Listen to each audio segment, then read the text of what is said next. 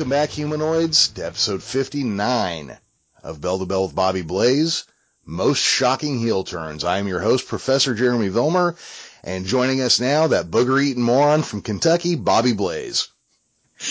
Hey, Melvin, your zipper's down, and that bottle of cigarettes about to fly out of your back pocket, so get on your bicycle and get your ass home, you old drunk. Booger-eating moron. All right, I like that. Yeah. I'll take that. Yeah. All right, man. Well, you know, I figured... Melvin, his zipper's down. Man. Yeah, well, I figured I'd go ahead and just roll right into the episode, you know? You might as well, man. Yeah, because I don't think either one of us have a shout out this week, do we? I don't think we do. Well, you know what? I just changed my mind. I do. I have a shout out to the internet wrestling community, and I can tell we're talking wrestling on the internet because all I see is a bunch of morons in the crowd. So. Damn. I wish the professor had come back. I wish Jeremy, Silver Scorpion, someone fucking tag in because you're doing nothing but being a fucking heel already, man. Shocking, damn isn't it? Shocking. What's the deal? What is your deal? Well, you're a shocking heel. Yes, okay. A shocking heel. Well, that's the deal. Is we're talking about most shocking heel turns in all of wrestling history. I know, but I didn't expect you to turn on me on my own fucking broadcast. That is shocking. You know, I went back and I watched that video that time you cut that heel promo, and I figured I had to try to outdo that if I'm going to be the heel commentator this week. There you go. Well, that was a good one to try to do, man. I'll tell you. That was a good one. I tore it up for that. Thank you. And you're turning up to date, damn it. Well, thank you. Thank you. I'm glad to contribute what I can. Oh. Well, I'm going to tell you, let's do this real quickly. We don't have any, there's your intro people right there. Jeremy's a heel. I don't think he's trying to be. I think he just is a heel prick. Anyway, we don't have no shout out. So I'm going to say this. A lot of his, when it's most shocking heel turns, go to the YouTube channel. We have tinyurl.com/BBBB video. And I'm sure at some point Tex will get to these and Tex will get these up on a video. Tex giving you a shout out. So there you go, because we want you to go to YouTube. You can find a lot of these shocking heel turns. But if you go to tinyurl.com/BBBB video, you can see all the hot chicks that we've done. Very Be My Valentine, very respectful. We did announcers, we did most legitimate badasses, and the list that's going up right now are football players that become professional wrestlers. Again, that's tinyurl.com/BBBB video. I put that in there right now because a lot of what we're going to talk about today you can find on video on YouTube, but eventually you're going to be able to find ours on YouTube as well, and I can't wait for that because this should be another fun, exciting podcast, Jeremy. Yeah, I think this way so you don't swat me. Well, I think this one will be a very fun one. You know, I don't know if we want to cover a couple things real quick, but I think the NWA is still going really well. Yes, I think so. Also, turns out New Japan Pro is opening an American subsidiary now. Yes, I heard that. So we went from only having the WWF to having all sorts of mainstream options in less than a month. Yeah. Yeah, like we said last week, it's a great time to be a professional wrestling fan. Yes, absolutely. Yeah. This is probably the funnest it has been, the most varied and interesting it's been since the 70s, at least the 80s. There you go. Yeah, I think so. I watched NWA Pro. A little bit different this week. I wasn't let down. I'll say that. You know, I'm not disappointed. I'm not going to sit here and shit on a product after 3 episodes. I'm still excited for it. It was just a bit weird, but it was good. You know, and I'm going to, if everything goes as planned, I'm going to be there at 6:05 this Tuesday watching it. You know. Mm-hmm. I didn't hear a whole lot about the AWA this week. I didn't watch NXT or anything like that. So, but I do know, I think you or Tex one sent me the thing about New Japan, open up New Japan America. So that's just something new for us. I think they were on Axis anyway, if I'm not mistaken, at some point New Japan Pro Wrestling was. Yes, they were. So maybe they'll get some more, more programming out there. I don't know, but like I said, it's just a good time to be a pro wrestling fan. Oh, yeah. And I did discover, and I was happy to discover, because at first I was worried this wouldn't be the case. If you work for AEW, even if you're under contract, you can still go wrestle in the indies. I kind of thought that. I wasn't sure.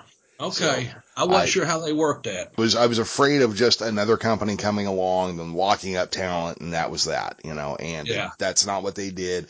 Obviously, the NWA is wide open. You can, even if you're one of their champions, you can go wrestle wherever you want. Yeah, that's one of the things I think you had told me earlier on about you turned me on to the California Championship Wrestling out there from Hollywood. Yeah.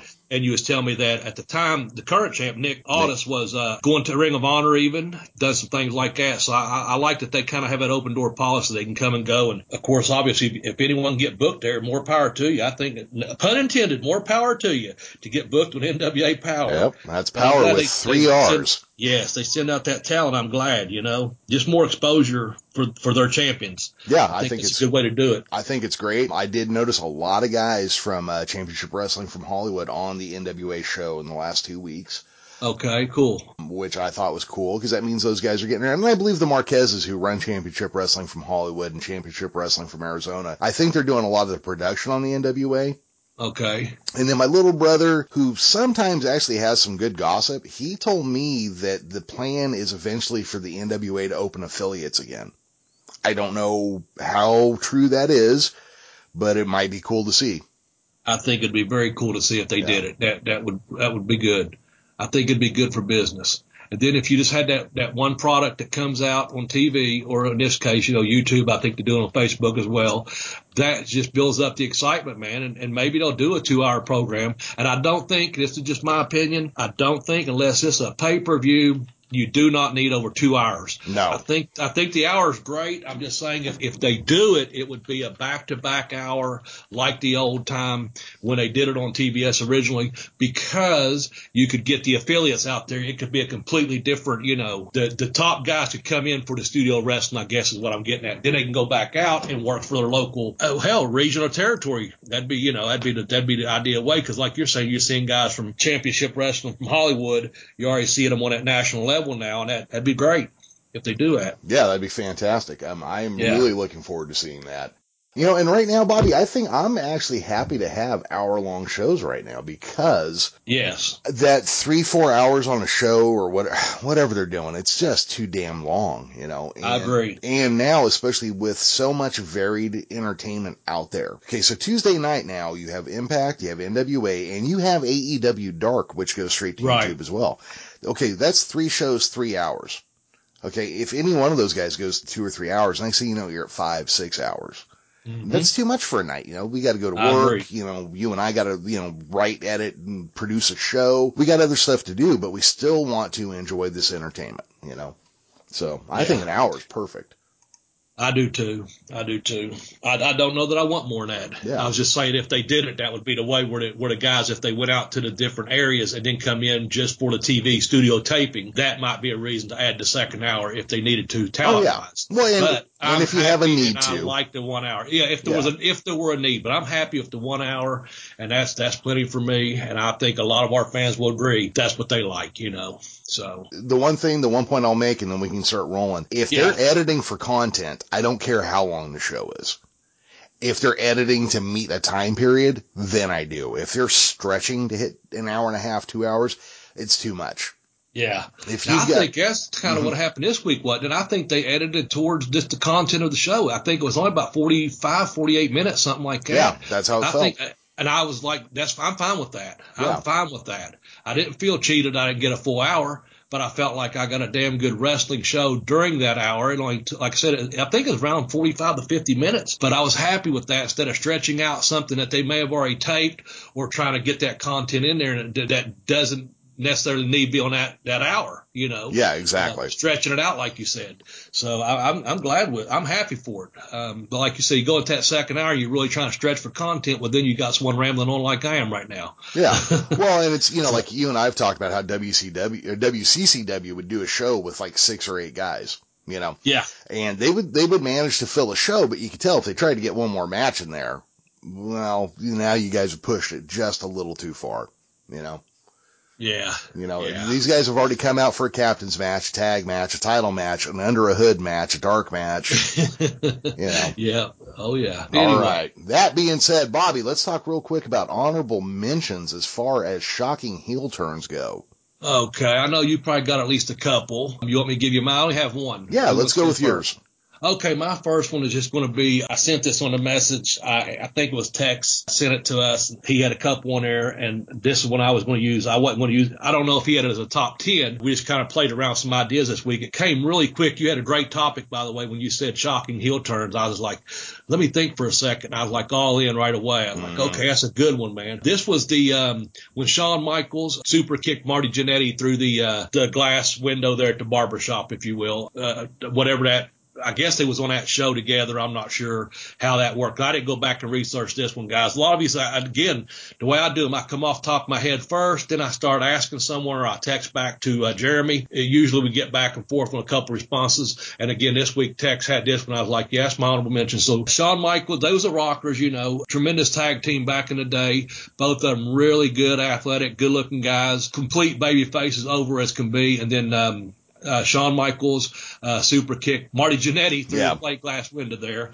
And that's my honorable mention. As you can tell, I'm just going off the top of my memory on that there. So, that was mine. What do you got? I want to hit that. Or you elaborate. Yeah, please. Yeah, that was shocking to me in a couple of ways, because I started watching Jannetty as a singles wrestler in AWA. Oh, okay. And I remember when they brought Shawn Michaels in and formed the Midnight Rockers, which was, you know, they're trying to capitalize on both the Midnight Express and the Rock and Roll Express. I was a huge Judas Priest fan, and they came out to Living After Midnight, which was awesome. Right on. Yeah. And then I remember when they won the titles from Playboy Buddy Rose, and oh god damn, I can't think of the other guy's name. Wasn't Doug Summers, was it? Doug Summers, yeah, and they were managed by Sensational Sherry Martel. Okay. And so when they came over to the WWF, and then, you know, Shawn Michaels flipped, and then, you know, Scary Sherry became his manager. Yeah. I was like, you know, and here's the thing, most WWF fans will not even know what just happened. You know? Yeah. I remember that as a kid watching that and just being like, holy shit, yeah. That was a good one. No, that was a fun one, yeah. Mine, I've got a couple I'm going to go with here. This one may not be shocking because I can't remember the full story behind it, but when Hennig and Bockwinkel's series for the world title in the AWA started, they were both basically faces. And then at some point, Zbyszko, that dastardly heel Larry Zbyszko, got in Curt Hennig's ear and gave him a fist pack, and that's when Hennig landed a knockout punch on Bockwinkel and won the title. That one was shocking for me because, you know, like I said, for me, Curt Hennig was Scott Hall's tag team partner, and, you know, they were good guys, and yeah. Well, let me ask you this. Oh, sorry. Did you think, I was just going to say, did you think Bockwinkel was going to turn eventually in that feud or anything? Or because he had worked as a heel before, or just because you was just shocked because, like you said, it was actually Hennig that turned? Yeah, I was shocked because it was Hennig that turned. I could see, I mean, Bockwinkel, he could go back and forth. You wouldn't have been as shocked. Yeah, I wouldn't have been as shocked, yeah. Okay, but they were trying to set up a younger guy, and, you know, and they did it by, you know, and also because Zbyszko was such a shithead in the AWA for Hennig to side with him, you know. Yeah. And it also made me wonder, like, well, what the fuck angle is Zbyszko working trying to get Hennig to do his dirty work, you know? Yeah. See, that kept your interest, man. That's good. Oh, yeah. Good. What was your other one? My other one is when Rocky Maivia joined the Nation of Domination.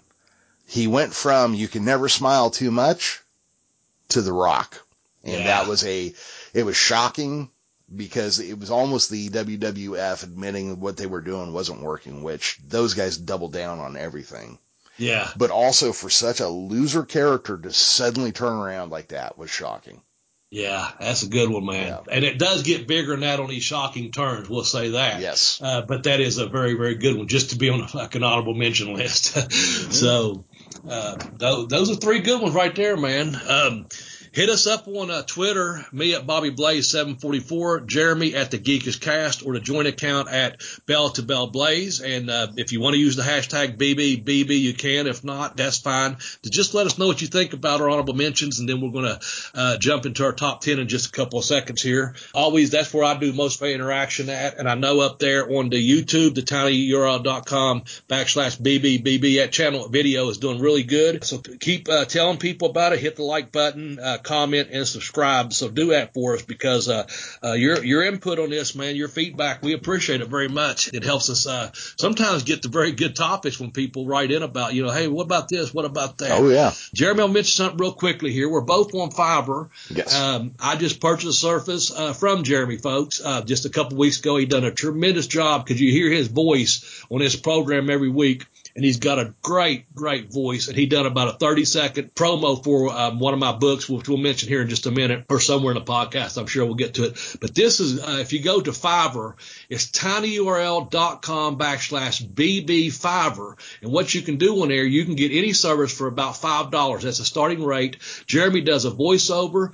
I do event marketing, any kind of a wrestling event, if you will, a business. If you just want to get your tweet noticed by more people, what I do is I give you about 6 tweets over about a 2-day period, and I'll plug. Right now I'm plugging a lot of podcasts, believe it or not. I had several other podcasts get a hold of me and say, hey, here's $5, do this for me. And what I do is I tweet out their podcasts. I'll say, check out this podcast. Some of them are just up and come. Some of them are very established, but I use Fiverr to do that, and Jeremy's been getting some work. He's going to give you our direct accounts in just a second, but it's tinyurl.com/BB Fiverr. And if you go that way, the program gets a little bit of kickback from it, and we'd be appreciative of that, because we put it back towards the co-hosting fees. Jeremy, tell them our links with Fiverr if you don't care. If you want to hire Bobby to do some marketing for you, you can go to fiverr.com/BobbyBlaze744. He will tweet out whatever your message is, as long as it's reasonable, not political, and isn't a shit disturbing kind of thing. Right.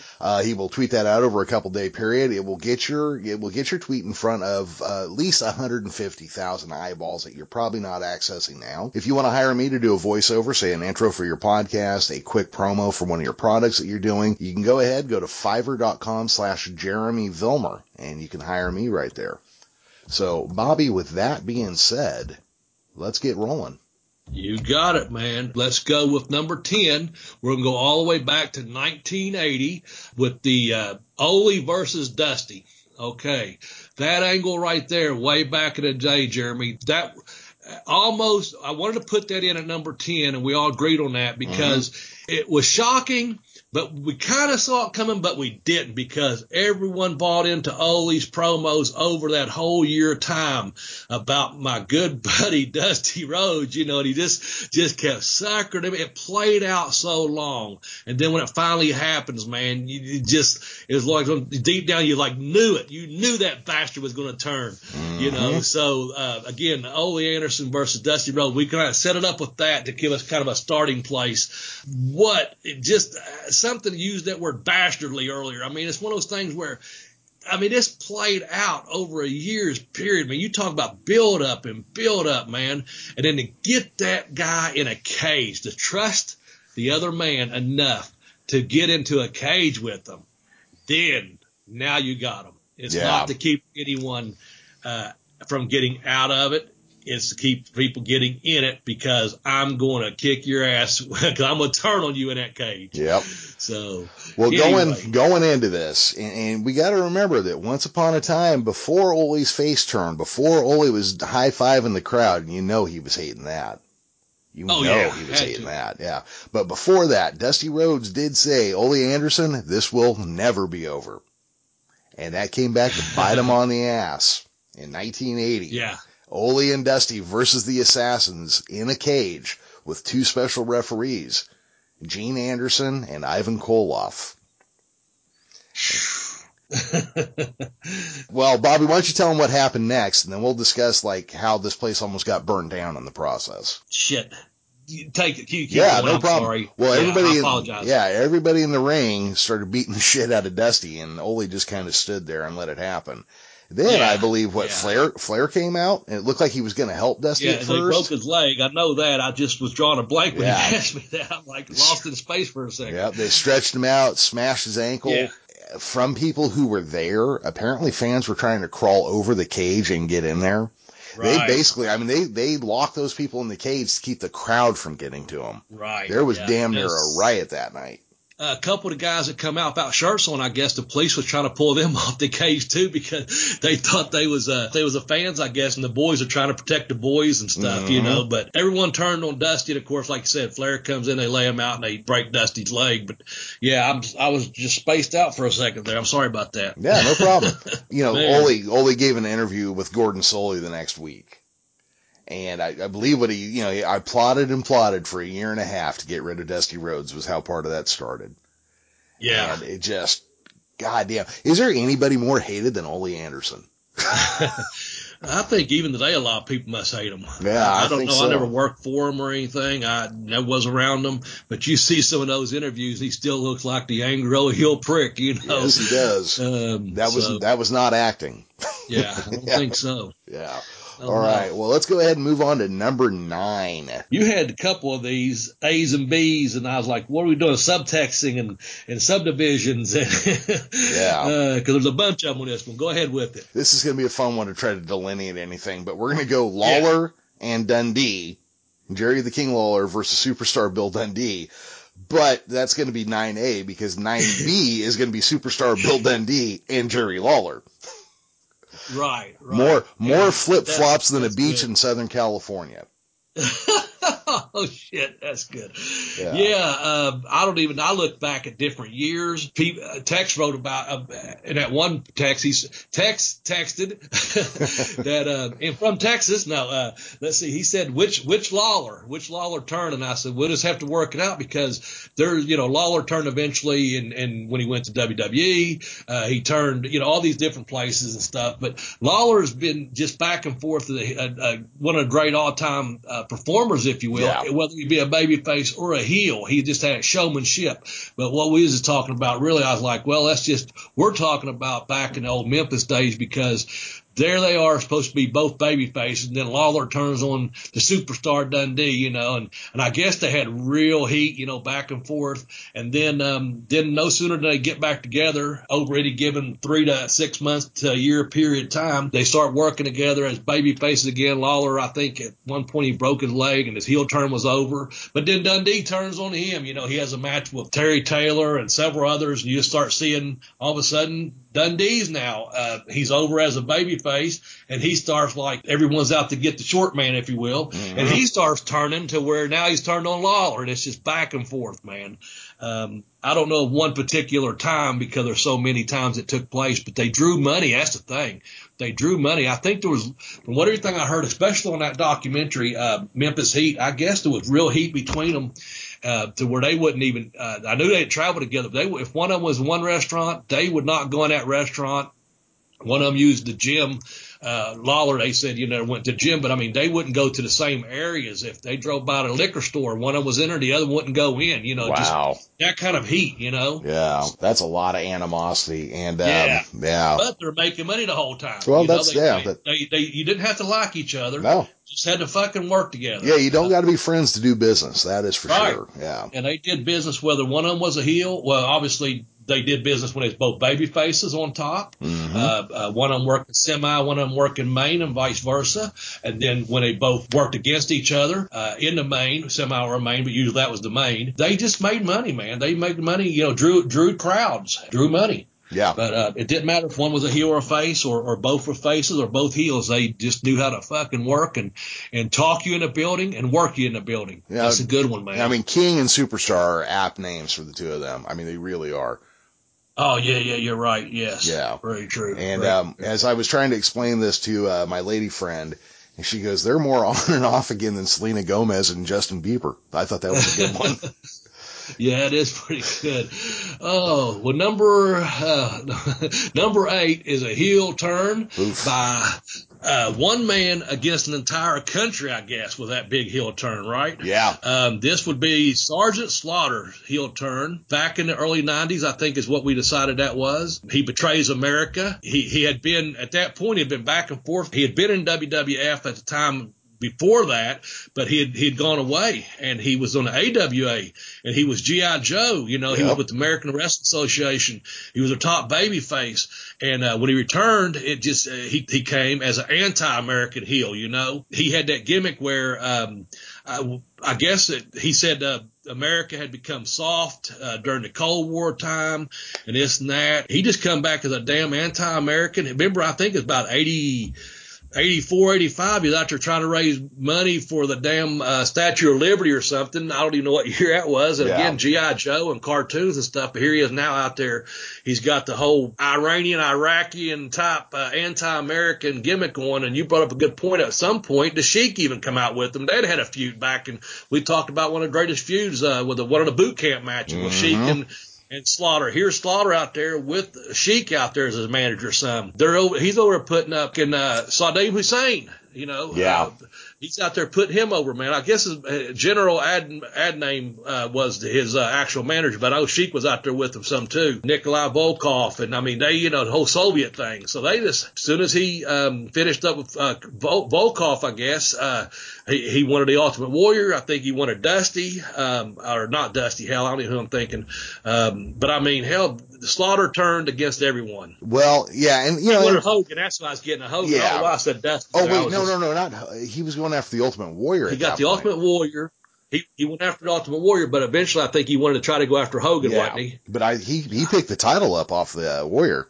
Okay. But the thing is, I mean, Slaughter was not foreign to playing a bad guy. He was a bad guy drill instructor at one point, so playing a heel was something he would do. But when you take a guy who literally has been on the G.I. Joe cartoon, has a G.I. Joe action figure, and has been pro-American for the last, his whole career, but has been a face pro-American blah, blah, blah character in a time when the foreign heel wasn't getting over anymore, and you make him an anti-American heel, and he's still got a G.I. Joe figure out there on the shelves, nobody likes a fucking traitor, man. Nobody likes a traitor. Yeah.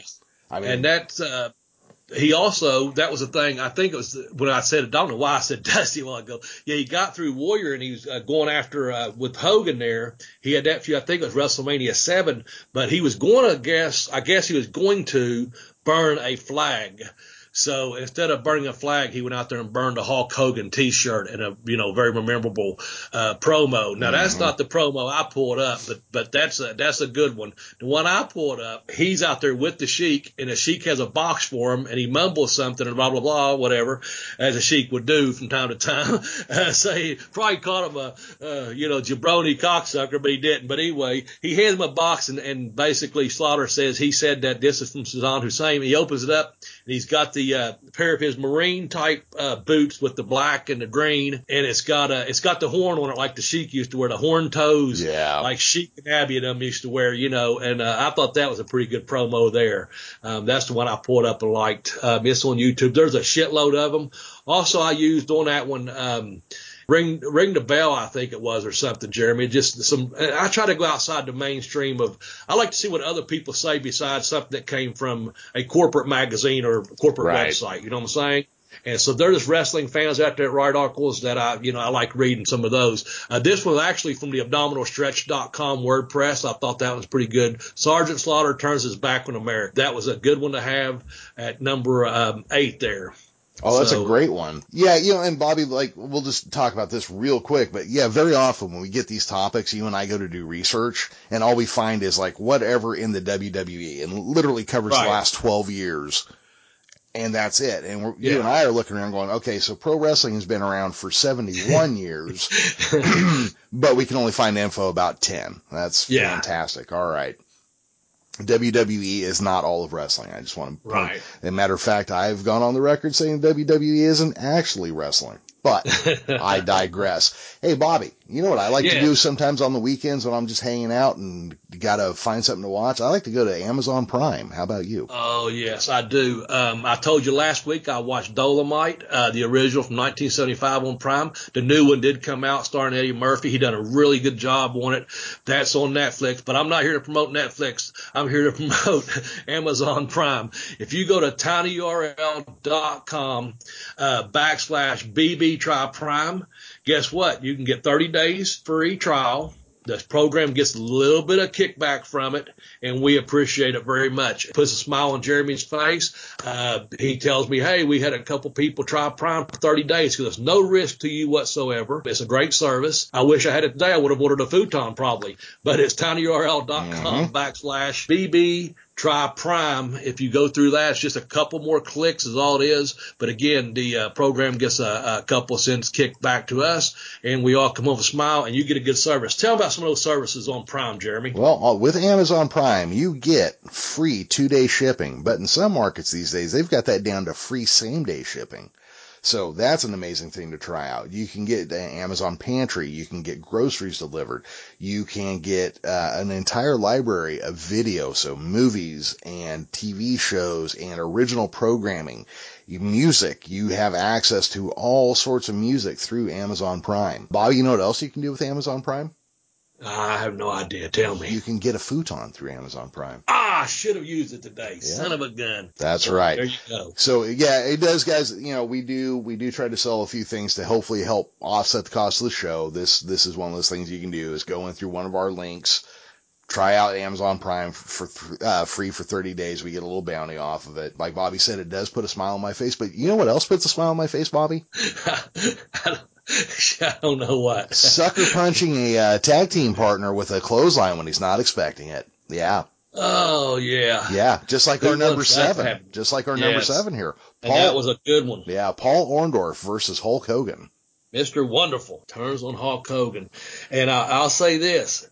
Some of the two big baby faces like that, great bodies. Paul, legit tough. On our YouTube channel, if you check it out, he's got like 160,000 views on that thing. I liked the vignettes back then on that. I'll say that. I thought Paul Orndorff tore it up for the setups with him and Hogan trying to train together, him and him going to the gym and just making that heel turn and cutting promos on people at the gym. Just to me, it had that believability. It seemed real that, you know, hey, there's some serious animosity between Paul Orndorff, Mr. Wonderful, having this great body, you know, and doing all those things against Hulk Hogan, the top babyface in the company and in the world at that point. You know, you're like, anyway, go ahead, Jeremy. That's number 7, Orndorff, Hogan. I think it's 1986. Yeah, and this is one of the earliest ones that really stood out to me. Like one that I just, when I saw it on TV, I was like shocked. I was just, you know, they were up against Bundy and Studd, right? Mm-hmm. Who were both managed by, of course, the great Bobby Heenan. And if I remember how it broke down correctly, maybe I'm getting this wrong, but I think Bundy and Studd were just whipping the shit out of Hogan like a rented mule. And then Orndorff comes in and tosses them out of the ring, and then gets Hogan up to his feet, and holding his arm up like, hey, we won, and then just short arm clotheslines him. And what I would say was one of the nastiest clotheslines I've ever seen in my life. Like Stan Hansen level nasty. Ah, jeez. And then hits him with that Orndorff, that picture perfect, textbook, beautiful pile driver. Yeah, when he does that, man, I always said we've done top 10 wrestling moves. To me, we've done plenty of lists, but the pile driver to me is just Paul Orndorff. He's one of the top 3 guys that do it. I always said that. He even done that jumping one sometimes. Mm-hmm.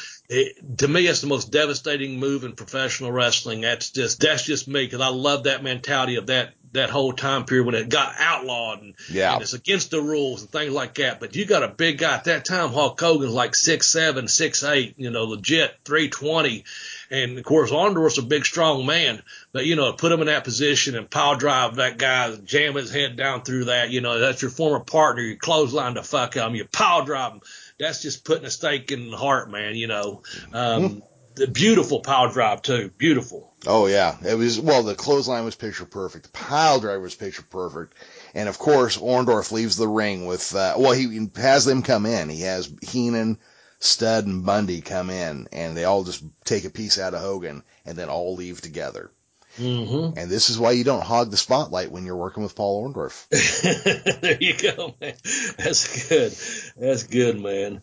Oh, yeah. Because he is Mr. Wonderful. That's right. That's right. You know, he wears the nicest robe, and you don't try to get out ahead of him. That's really what we're saying there. Man. Yeah. That's exactly right. Well, let's go up to number 6 here. I know this is a favorite of yours. I knew the year, but not like Jeremy did. He had a specific reason why he knew the year. I was guessing on one of 2 years. It's Baby Doll turns on Dusty Rhodes. And Jeremy, tell me what year it was and why you know that. Well, that was 1986, but now suddenly I can't remember what detail I used to hold on to it. Oh, you said something about the magazines and the Playboy and the Mansion and something about her being the perfect 10. You know, you can't take. How do you say you can't take the? You can take the girl out of the penthouse. You can take the girl out of the penthouse. Yeah. But you can't take the penthouse out of the girl. See, Baby Doll got used to living a certain way, running around with the 4 horsemen. She got used to drinking Cristal and having limousines and the finest stuff in life. And of course, Tully, being that fucking prick that he was, got a little rough with her. So Dusty had to smack the law down on Tully. Took Baby Doll under his wing. But I think Baby Doll, he tried to turn her into a real lady, you know. Sure. But like you said, and also that, she had a valet for 30 days or whatever it was going to be. Mm-hmm. She had tried that, but you just, like you said, man, I wanted to bring this up real quickly, even though we're talking about Baby Doll turning on Dusty because he's trying to make her, you know, real lady or what have you. Was you mentioned Tully Blanchard, man, he's on our list. You got to go back and check out on our YouTube channel, the greatest heels of all time, you know. Yep. That little sawed off, you just go, I know he's one of your favorites, man. We have some good stories about, if you go back and either pull up an old podcast or pull it up on YouTube there, we got a good stuff about Tully, yeah. So, but yeah, so Baby Doll turns on Dusty, man, in 86. Yeah. So Dusty was wrestling Flair. And I believe he goes for a pin, and Baby Doll puts Flair's leg up on the rope, and she's there as Dusty's valet or manager. Yeah. And then that doesn't go, but see, Dusty didn't see that, so he doesn't know what's up yet, you know. And then Dusty goes for the figure 4, and then Baby Doll what does she do, pull his hand to the rope or something?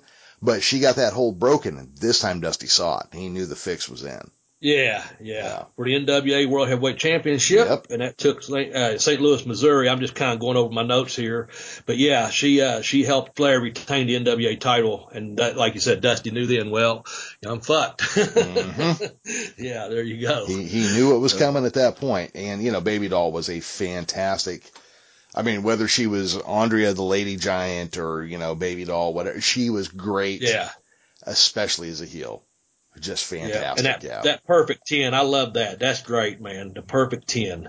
That's a good name. The perfect 10, Baby Doll. Yeah. And how many, you know, I don't know.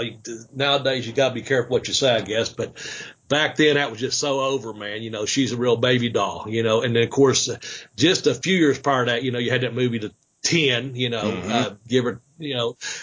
So just one of those things where she is out there. She was perfect for that role, man. She's perfect for it. Yep. So anyway, let's go back real quickly here. Number 10, Ole versus Dusty, 1980 in the cage. Ole turns, everyone beats the piss out of Dusty. Flares come in, they drop the leg, break Dusty's leg. Next one was the many times that Lawler turned heel and Dundee turned heel. They turned heel on each other, all through the Memphis territory, you know, making money hand over fist. Number 8 was Sergeant Slaughter. He basically turned his back on the entire country and that was a big heel turn, as we mentioned. Huge. Orndorff, we just finished up with clotheslining and power driving the immortal Hulk Hogan, if you will. That was very shocking, Mr. Wonderful. Mm-hmm. And then just now mentioned Baby Doll, the beautiful perfect 10 against the American Dream, Dusty Rhodes, and she turns on it by helping Ric Flair. And there goes my mouthpiece and my earpiece, and I fell off on you. Sorry about that. Quite all right. She helps the NWA World Heavyweight Champion Ric Flair retain the title, man. And that's going to take us to our top 5. And we got some really good ones in this top 5, man. And if I seem like I didn't do my homework, I apologize. I'm jumping all over the place today, it seems like, but I've got good notes as far as I know on our top 5. Well, yeah, I mean, so did I miss anything? Jeremy? No, you covered that. And I do want to say we thought we were going in a different direction, but we realized the way we were going for this week's show, we needed to do a little more research, and it's probably going to be a 2 or 3 episode deal to cover that one. So this one we threw out last night or the night before. So we basically concluded our night before. Plus, we're recording a day early. Yep. And so the first five there, if I fucked up anything, I do apologize. But we've got a really great idea between all three of us, Tex, myself, and Jeremy. A really good. We're going to have to probably do it over 3 segments, I think, the way we're going to do it. But we've got a good idea for a future podcast. And like Jeremy said, it was going to take a whole lot more research between all three of us, and we probably all three have different opinions as to who's going to be on there, on what we're working on. So we are working on something big. But again, I'm not making excuses. I do know that usually I have another day to prepare. And also, I was trying to go off the top of my head on those first 5. These next ones all come. Again, I took them off my head, but also I had enough time to do research on these top 5.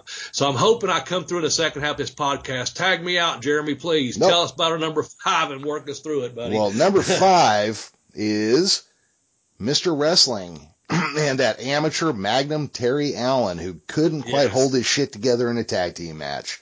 That's right. 1984, Bobby. Why don't you tell them a little bit about what happened? Well, what happened was Mr. Wrestling kept seeing, he was getting a little bit jealous. You can kind of see he's getting a little bit jealous about this up-and-comer, young stud, great body, could talk, had been an amateur wrestler, as the professor mentioned there, and was doing really good. And he just needed something a little bit more maybe to get him over at a little bit of an edge, to give him a little push, if you will. But they're in a match. It's Mr. Wrestling number 2 and Magnum in a tag match against the greatest tag team in the world, as we've discussed before, the Midnight Express. Anyway, Wrestling 2 saw that TA was bloodied, so Wrestling 2 threw in a towel during a match that he was participating in. He kept seeing these little, I guess, weaknesses, if you will, of this big stud wrestler. Eventually, I think, I don't know if it was following week when this is again, folks, 1984-ish, it's Mid-South. Magnum was in a tournament for the TV title.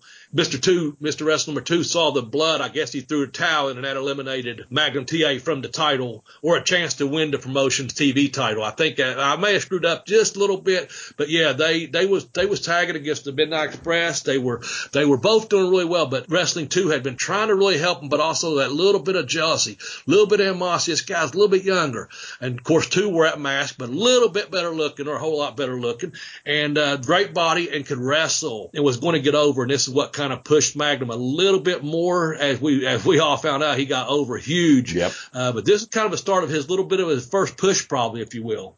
Yeah, this is definitely where he came from. I mean, this was the big thing. Mr. Wrestling, I believe, cut him loose and left him high and dry against the Midnight Express is what happened there, right? Is that who it was? Okay, yeah. I knew he turned his back on him. I didn't know it was in the actual match, that one. Yeah, okay. I'm pretty sure that's what that was. But, Magnum, Magnum TA was going to be the Southern Hulk Hogan, basically. I mean, that's where he was headed. And this feud here, Mr. Wrestling 2 getting jealous, this is definitely what set that up. But Mr. Wrestling 2, that was seen as a pretty big betrayal when he short-shotted Magnum like that. Yeah, well, of course, this all led pretty shocking. Yeah, this led to Magnum taking the title, the North American title, off of Mr. Wrestling 2, which was Magnum's first major title win, at least. And if we're not mistaken, this all happened in 1984. Yeah, we kind of come up with that, best we could tell on that. It was 1984, yes, that's correct. So, all right, well, let's move on to number 4, if you will. And I know you love this one, man. I do. I knew the year, and then I forgot what the event, but then when you was telling me your notes, I was like, oh, yeah, that was that event.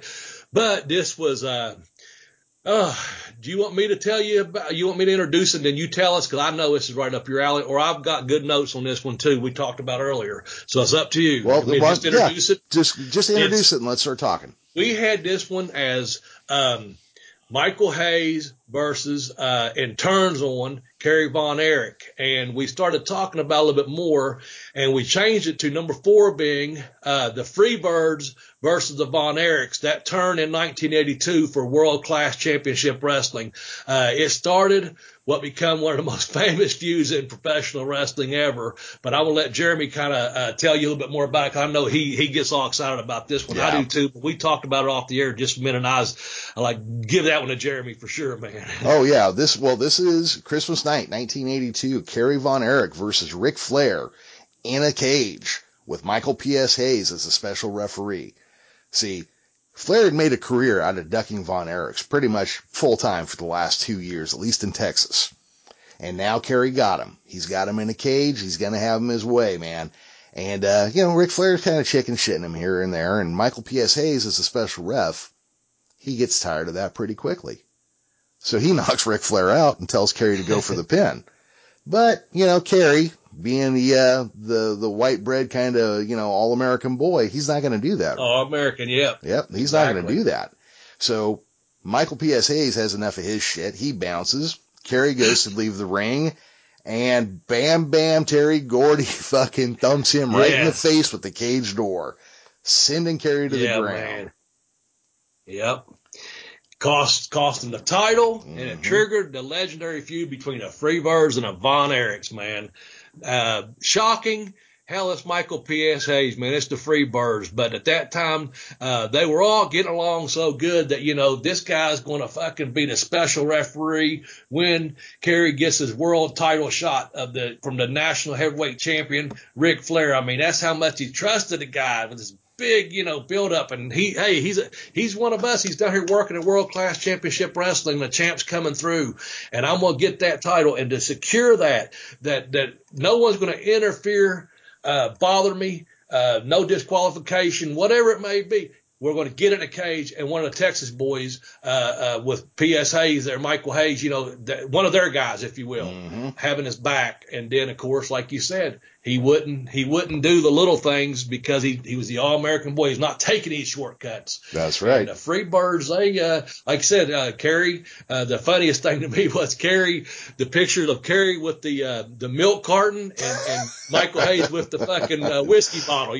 Jack Daniels bottle, But they're both all-American type at that particular point before they started that feud, man. And Gordy come in and smashing his fucking head in that cage. It's like, oh, man, we've talked about that feud before on other podcasts. That's a good one, man. Number 4 right there. Oh, that's a great one. Jeez. I think what the Von Erichs might have forgotten is that, the Freebirds were working in Texas, but they're from Atlanta.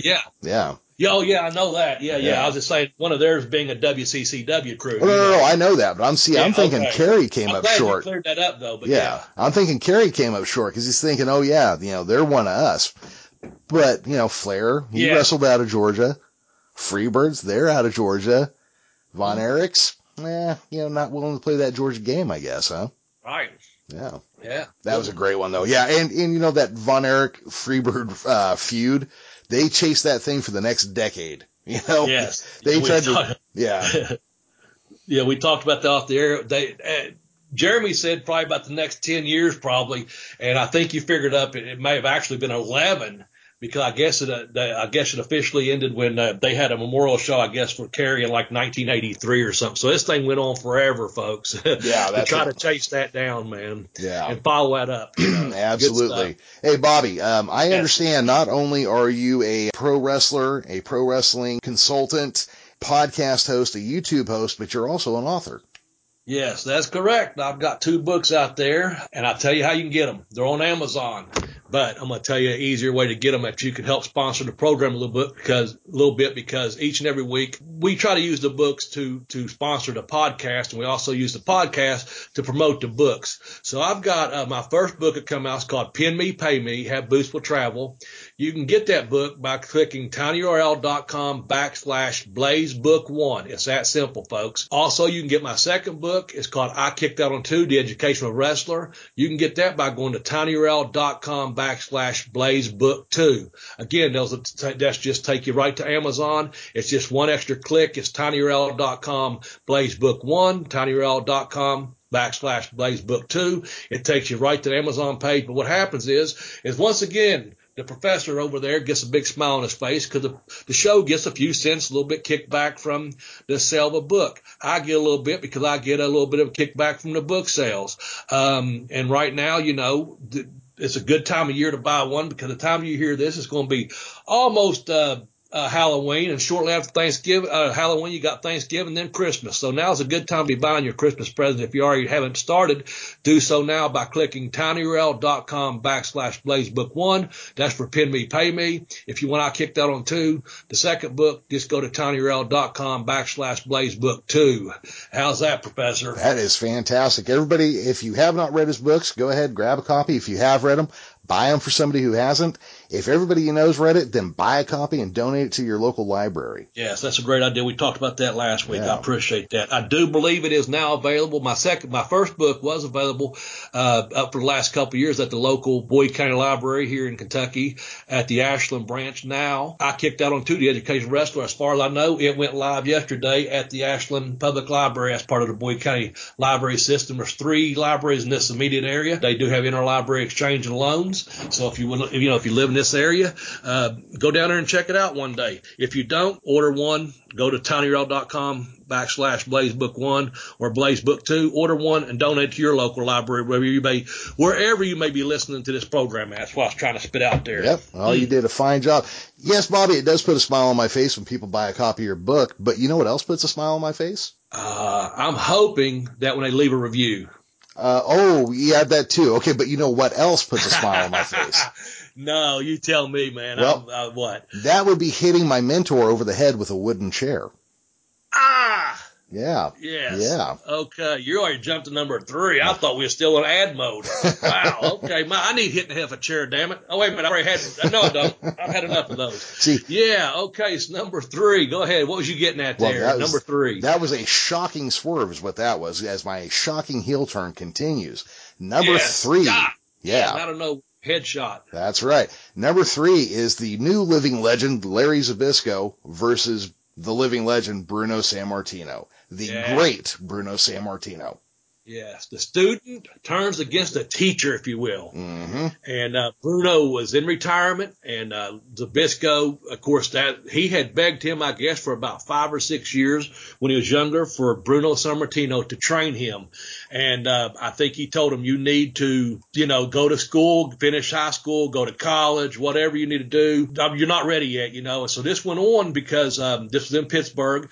And I guess eventually what happened, Zbyszko did it. He went and finished his college degree, comes back, true man to his word. Sammartino trains him, helps him get into breaking into the professional wrestling business in around 1970 or so. Well, here it is 10 years later, man. And, Zbyszko's trying to get, hey, come on, come out of retirement, come and wrestle. And the fans I don't think they're really on board with it right away until they're having a television match as an exhibition. He just said, look, I know, I just want you to just do an exhibition, just come out of retirement, if you will. So they're having an exhibition on WWF TV back in the day, and Zbyszko, I guess, he's getting a little bit pissed off, a little bit frustrated. Sammartino's not the old man he thought he was. He's holding his own, and he's doing this and doing that, and he breaks a wooden chair over his head. So it sets up for a big, huge match that is so big that they know they can't hold it in Madison Square Garden. So they have the show, a super show. I'm drawing a blank on the name, Jeremy, but they have it. They draw about 40,000 fans. Now I've heard 60,000. I've heard 70,000, but I think the most accurate I've read is about 40,000 fans. And it was, at this point in wrestling, it was probably the single greatest heel turn in professional wrestling history. Probably one of the most forgotten. My little brother and I just recently were talking about why Zbyszko went with WCW instead of the WWF when AWA finally shuttered. And we were trying to remember if anybody in the WWF would have even remembered him. And neither one of us remembered about this at that moment. Neither one of us really? did. And, okay. And that means that it sits somewhere below the conscious, because between me and my brother, we know the most vague and stupid shit about wrestling. And when both of us forget the same thing at the same time, that means it's pretty quiet in people's zeitgeist, But this was one of the biggest turns ever. I mean, first off, sucker punching a retired Bruno Sammartino, even during his weird afro perm phase. Yeah. It was a big deal. Yeah. And Zbyszko, I don't know, man, Zbyszko played a hell of a heel. He really did. Yeah. And I'll tell you what I did, Jeremy. We was talking about websites, or I will give credit where credit's due. I went to another person. It's called Ring the Damn Bell. Mm-hmm. .wordpress, and this person here is obviously a fan, and that's what they titled it. It was like the greatest wrestling angle that time forgot, and basically it talked about how he just suckered him out of, the stage was set for Bruno. He just wanted to interview his protege. He didn't want to wrestle him. He kind of brushed him off like he did when he was going to train him, and then, like you said, Zbyszko finally agrees to the interview, and he's been in a shadow. Let's just have an exhibition match, if you will, and boom, He blasts him in the back of the head, like we mentioned, across the head, bloodies him, to where they have to have this huge match. It was it was called a Super Show. That's what it was called, if I'm not mistaken. It says, that's all this article says, the WWF Super Show. And it also featured several other people, two of which we're going to mention here in just a moment. I didn't know how we was going to get that in there. Is that a good little setup there, Jeremy, for a segue or not? I think so. That match that took place in front of, again, this article says 40,000. That's about the most accurate I could find, between Bruno and the shocking heel turn of Cesar Zbyszko on his mentor and trainer. Man, that'd be like me hitting Malenko. There's no way. He'd still beat my ass. You could hit the old man in the head of the chair, he'd got up and whooped my ass anyway. So no way, man. But, that's where I got that from, ringthedamnbell.com. And I really like getting them outside articles from wrestling fans like you and myself. But anyway, that Super Show, Jeremy, it has some other performers on there. And it could be a couple guys we're getting ready to mention. You want to go to number 2, or you want to talk about that some more? No, you know what? We'll go to number 2, and then when we pass number 1, we'll bring that back up. But real quick, before we go to 2, I want to say I believe the Super Show you're talking about was at Shea Stadium. Yes, it was at Shea Stadium. All right. Well, number 2, and this is one that, I watched this on Saturday morning as a youngster, and I do remember it being quite shocking at the time. And that is Andre the Giant demanding a world title shot against Hulk Hogan out of nowhere, joining with Bobby Heenan. Boy, yes. we sure come up with his name a lot in this list, don't we? Yeah, we do. Yeah. Bobby Heenan. Ooh. Yeah, might be onto something there. Yeah. Well, it was at Piper's Pit. Yeah, there you go. And Andre, and when you see Andre next to a man who is 6.5 feet tall, 320 pounds, and Andre is towering above him and his hands still look bigger than that man's head. Oh, yeah. You get a sense of just how goddamn big Andre was. And Andre was, 520 pounds at this point in his life? Oh, probably. Yeah. Drives Hogan to the ground, grabs his shirt and his crucifix, ripping them both off of him. And in the process, I do remember this because this was kind of odd to see. When he grabbed the cross actually stabbed Hogan in the chest and drew a line. So Hogan was bleeding at the end of this too. Oh, man. Yeah. Well, when I was doing some research on this one here, there were several people that said, first of all, there was a fan to kind of talk about what Jeremy's talking about when we go back and look up some of these, the WWF, it all goes back to WWF type thing. They had done a poll, and this was number 5 on their shocking moments. Now, how the fuck Andre the Giant turns on Hulk Hogan is the number 5 most shocking, heel turn or whatever. No, we're talking, hey, this is big. This is Andre the Giant, who had been worldwide famous wrestling, a legend, an icon, if you will, like we talked about that word, Jeremy, last week. And he has been a babyface his entire time, man, from movies and TV shows just to the wrestling. Everyone knew him. The legendary drinking, just eating, everything, okay? And, he's out there with Hogan. He's demanding, hey, I want a title shot. And tell him, get your hand off my shoulder, and that thing. And you look at me when I'm talking to you. And I wanted to, I'm not trying to just say anyone else's words, but Bruce Pritchard was on one of these shows, and he said, I can't believe that's number 5. So he must not have been at the company when he was doing this interview. But he said, I can't believe that's number 5. He said, that's probably number 1, number 2 at the worst. And then Kevin Sullivan was on there, and he said, man, it's like Dracula. He's just stabbing Christ in the heart with the crucifix, if you will. Yep. And he said, man, this has got to be number 1. I can only think of one other turn that might be bigger than this. He said, but in my mind, I doubt it. And that's Sullivan, and I'll tell you why I'm going to say that in just a minute when we get to our number 1 turn, unless you may go ahead and turn into it right now and tell you what it was, Jeremy. What do you want to do? Well, Sullivan's saying it has a reason. Let's go ahead and roll right with it. Let's go to the next one right off. Yeah, in July of 1996, the biggest babyface in the history of professional wrestling turns heel. Hogan turns heel, man. And that was a tie-in I heard firsthand from Kevin Sullivan. going back to tying the Dusty thing, or excuse me, God, why do I keep saying Dusty? Andre turning, he said that should be number one. He could only think, and again, this is on YouTube. He said, I can only think of one that might be bigger or more shocking, and that was this here. But it took Kevin Sullivan's mind. That's the one that helped. He's the one that planted the seed with Hulk Hogan, saying, Hulkster, you got to turn. Now's the time. You got to turn. And of course, I think it took several months to work this out, the details.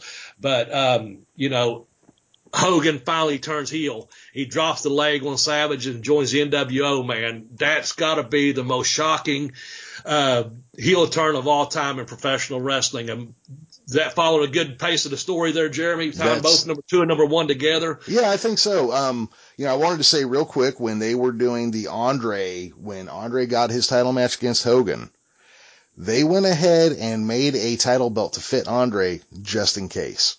There you go. Because you didn't know if he was going to do it or not. Yep. If he decided to not do the job, right, there was no way to stop him. There was no way to stop him. It just speaks to what a pro, guys like him, San Martino, these other guys. Andre did the job like he was supposed to. San Martino would not take a clean win over Zbyszko to keep Zbyszko strong, knowing that his career had to go forward after they did their bit. It just speaks to what pros those guys were. Yeah, and I was going to tie in also on that super show that they done back at Shea Stadium we was just talking about for number 3 for Zbyszko San Martino. On air, one of the undercard matches they had Andre the Giant as a babyface against a young Hulk Hogan as a heel way back in 1980. And so here we are talking all the way up to 1987 of Andre turning on the Hulkster there. And then, of course, the build-up for at WrestleMania 3 was so huge. And like you said, and it's been everywhere as far as passing the torch. Everyone knew Andre went out there and did the right thing. Mm-hmm. But again, the biggest babyface Hulkster's in there, teared up and this and that. And then just a few years later, I know it jumps the timeline here, but still over huge, biggest professional wrestling star in the world at that time, because the Monday Night War is just now getting ready to start. They need something really, really strong. It's going on. You know what I'm saying?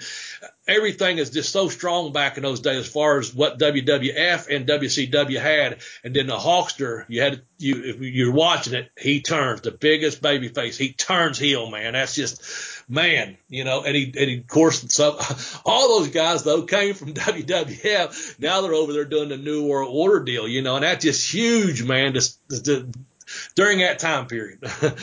Go ahead, Jeremy. We had some shocking moments. This is, again, the Andre one was pretty big, but I'm going to go ahead and say, okay, Hogan turning heel because he was the biggest babyface ever. Well, yeah. Probably the most shocking. Well, and people might point out, Hogan was a heel when he started. Yeah, and nobody knew who the fuck he was. It doesn't count, Hulk Hogan was not the incredible Hulk Hogan, the immortal Hulk Hogan, until, his title win over the Sheik, his long run as WWF champion. His jumping ship to WCW. Yeah.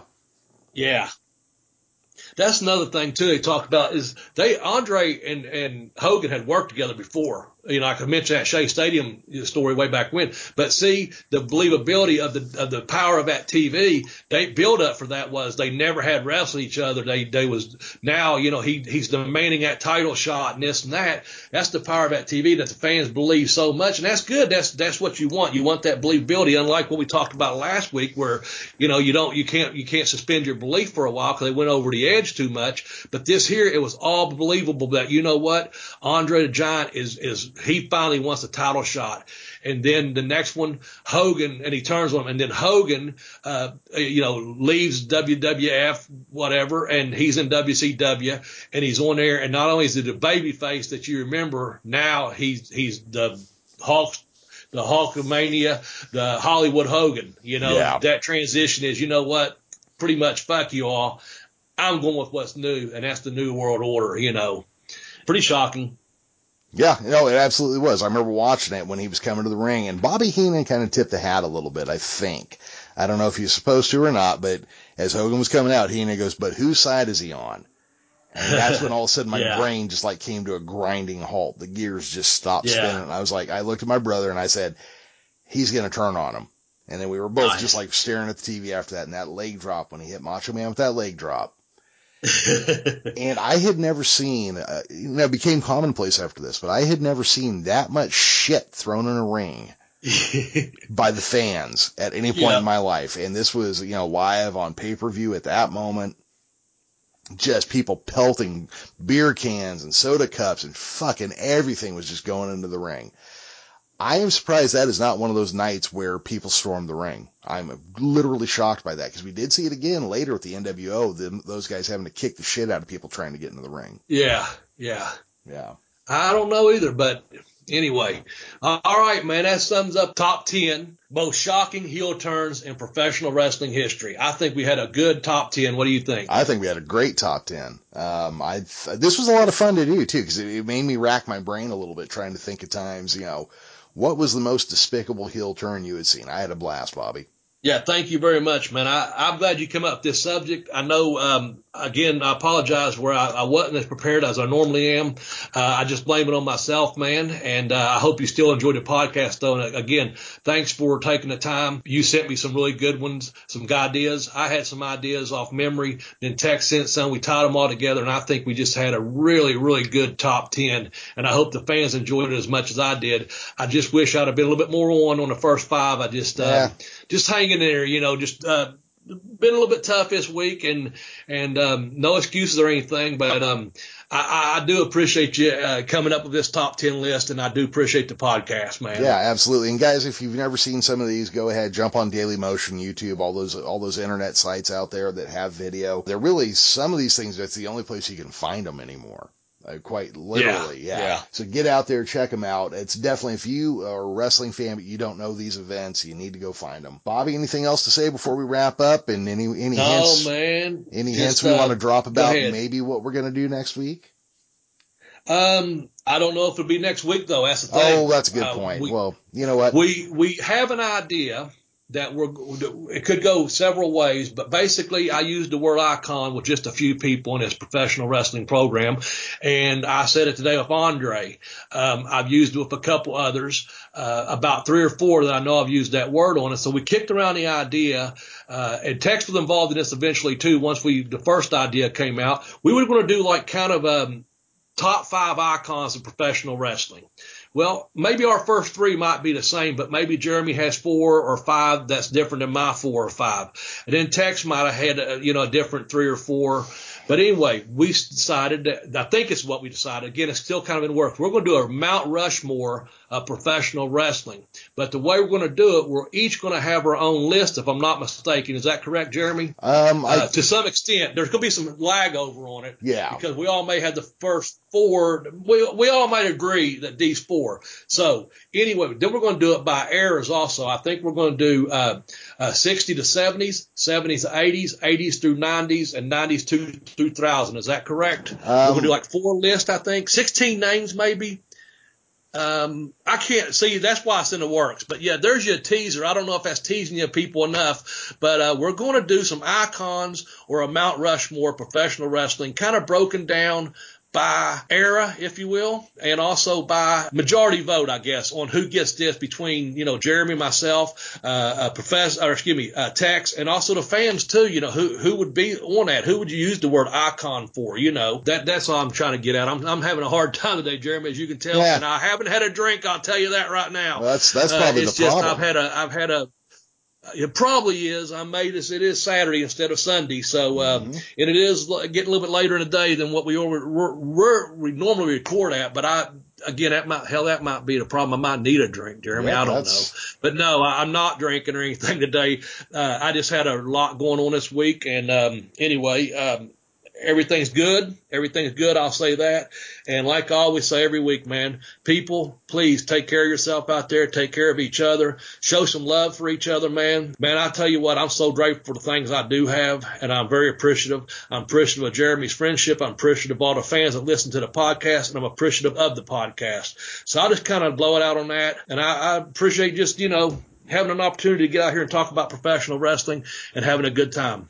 Yeah, it's always fun. Bobby, thank you for joining us. I always appreciate when we have time to do this, and when our schedules are kind of goofy and we got to jump around. I know it makes it a bigger pain in the ass, but fortunately we decided to do it on a Saturday instead of we'll do it later this week because we know what happens. Yeah, right, exactly. Yeah. So that's it for me, brother. All right. Well, everybody out there, all you humanoids in our internet wrestling listening crowd, it's been our pleasure to put this show on for you, but it's been a bigger pleasure for you to listen to Bell to Bell with Bobby Blaze. Bye-bye, everybody.